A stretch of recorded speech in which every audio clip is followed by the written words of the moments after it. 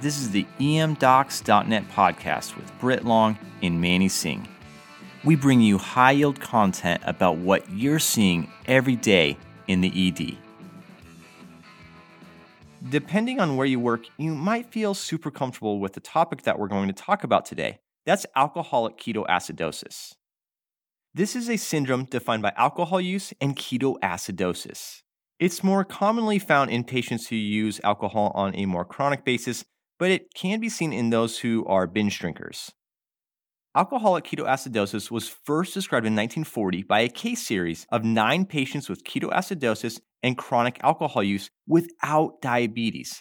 There have been numerous case reports of alcoholic ketoacidosis since that time, mainly in patients with a history of chronic alcohol use who then stopped drinking. This was followed by severe nausea and vomiting, abdominal pain, and then also ketoacidosis. Let's start with some epidemiology. Unfortunately, it's kind of tough to pin down how many patients with alcoholic ketoacidosis present to the ED on an annual basis. There are around 15 million patients over the age of 12 who have alcohol use disorder. Only about 7% of these patients with alcohol use disorder receive treatment for the disorder on an annual basis. Alcoholic ketoacidosis has a variable presentation, and unfortunately, it's probably underdiagnosed. Current studies do demonstrate an equal incidence of alcoholic ketoacidosis in men and women. One study suggested higher rates of the disease among patients with slow metabolizing alcohol dehydrogenase enzymes who drink whiskey, who have baseline hypoglycemia, have lower BMI, or those who smoke. Other studies suggest that alcoholic ketoacidosis might actually be associated with increased risk of mortality, with alcoholic ketoacidosis accounting for around 7% of deaths in patients with alcohol use. That was the epidemiology. Let's talk a little bit about pathophysiology, and I promise to keep this brief. There are several underlying components. First is reduced glycogen in nutritional stores. Second is increase in NADH. And finally is volume depletion. Patients with chronic alcohol use often have poor dietary intake and don't get a lot of nutrition. This causes a starvation state with decreased insulin secretion and increased production of glucagon, growth hormone, and catecholamines. This in turn results in production of free fatty acids that can result in ketone bodies. The metabolism of alcohol also contributes to reduced glucose availability and ketosis. Alcohol metabolism generates NADH from NAD. This elevated NADH to NAD ratio has several issues. Elevated NADH interferes with mitochondrial activity, suppresses gluconeogenesis, increases keto acid production, increases conversion of acetoacetic acid to beta-hydroxybutyrate, and increases conversion of pyruvate to lactate. Finally, alcohol is also associated with volume depletion due to poor oral intake and vomiting. Alcohol also directly inhibits ADH secretion, which decreases free water reabsorption.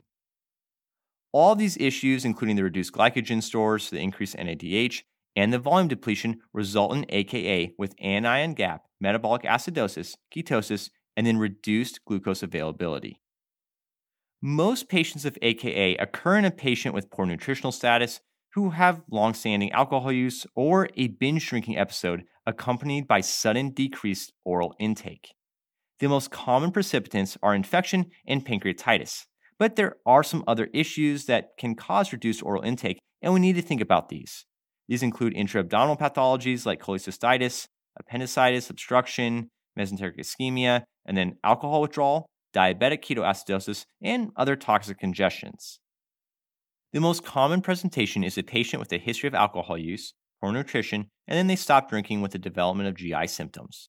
The most frequent symptoms include nausea and vomiting in about 3/4 of patients, abdominal pain in about 40 to 75% of patients, and then also abdominal tenderness in about, again, 3/4 of patients.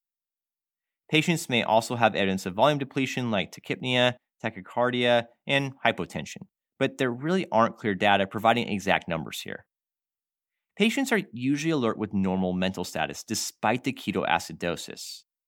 If you have a patient and they come in with nystagmus, oculomotor dysfunction, dysmetria, ataxia, memory impairment, or significant altered mental status, these signs should make you think about Wernicke encephalopathy.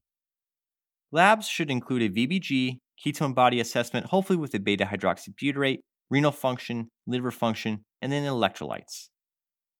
One of the primary defining factors is the anion gap metabolic acidosis with ketosis. This comes from the lactate and ketone body production, predominantly consisting of beta-hydroxybutyrate. Severe lactic acidosis over 4 is not common in AKA. This suggests another condition like sepsis, impaired liver function, thiamine deficiency, or even a seizure. Many of these patients are going to have a mixed acid-base disorder. Less than a quarter of patients with AKA have an anion gap metabolic acidosis alone. Mixed anion gap metabolic acidosis with respiratory alkalosis can be present in about a quarter of patients. Metabolic alkalosis with metabolic acidosis and respiratory alkalosis can be present in over 25% because of vomiting and tachypnea. The diagnosis of ketosis primarily includes detection of ketone bodies within the serum or urine. Unfortunately, if you use a test based on the acetoacetate form, you may not pick up the ketosis.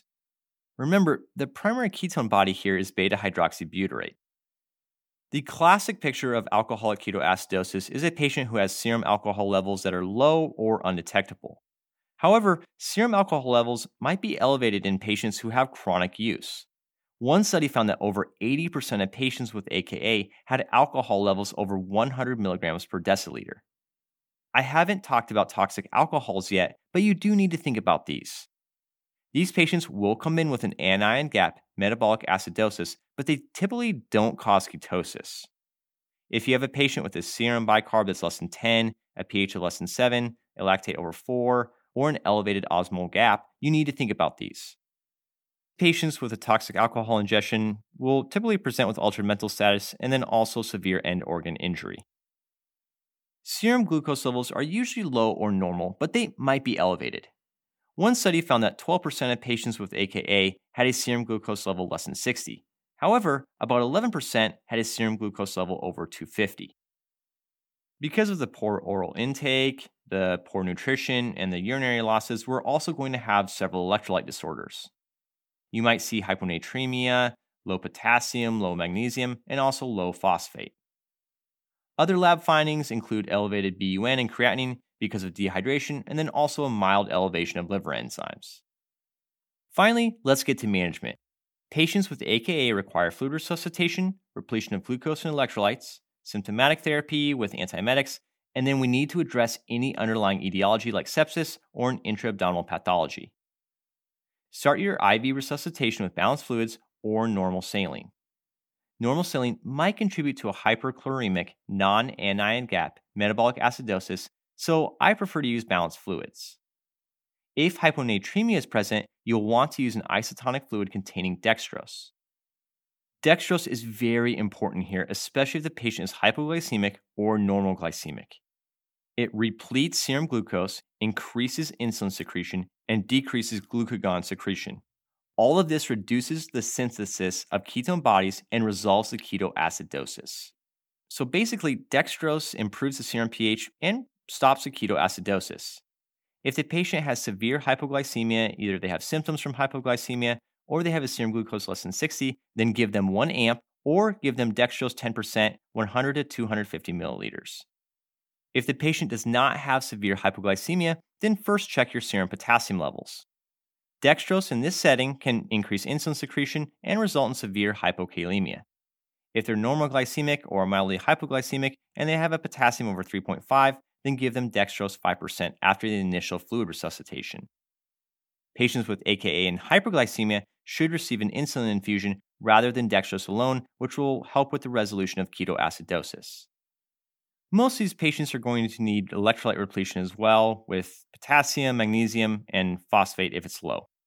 Thiamine is also really important here because it can shunt pyruvate back into the Krebs cycle. We recommend providing a dose of 200 milligrams IV along with dextrose administration. However, you don't need to delay dextrose just to get the thiamine on board. If you're concerned about Wernicke encephalopathy, then that patient is going to need 500 milligrams 3 times per day IV. Repeat electrolyte and glucose levels every 1 to 2 hours to look for electrolyte changes and resolution of the ketoacidosis.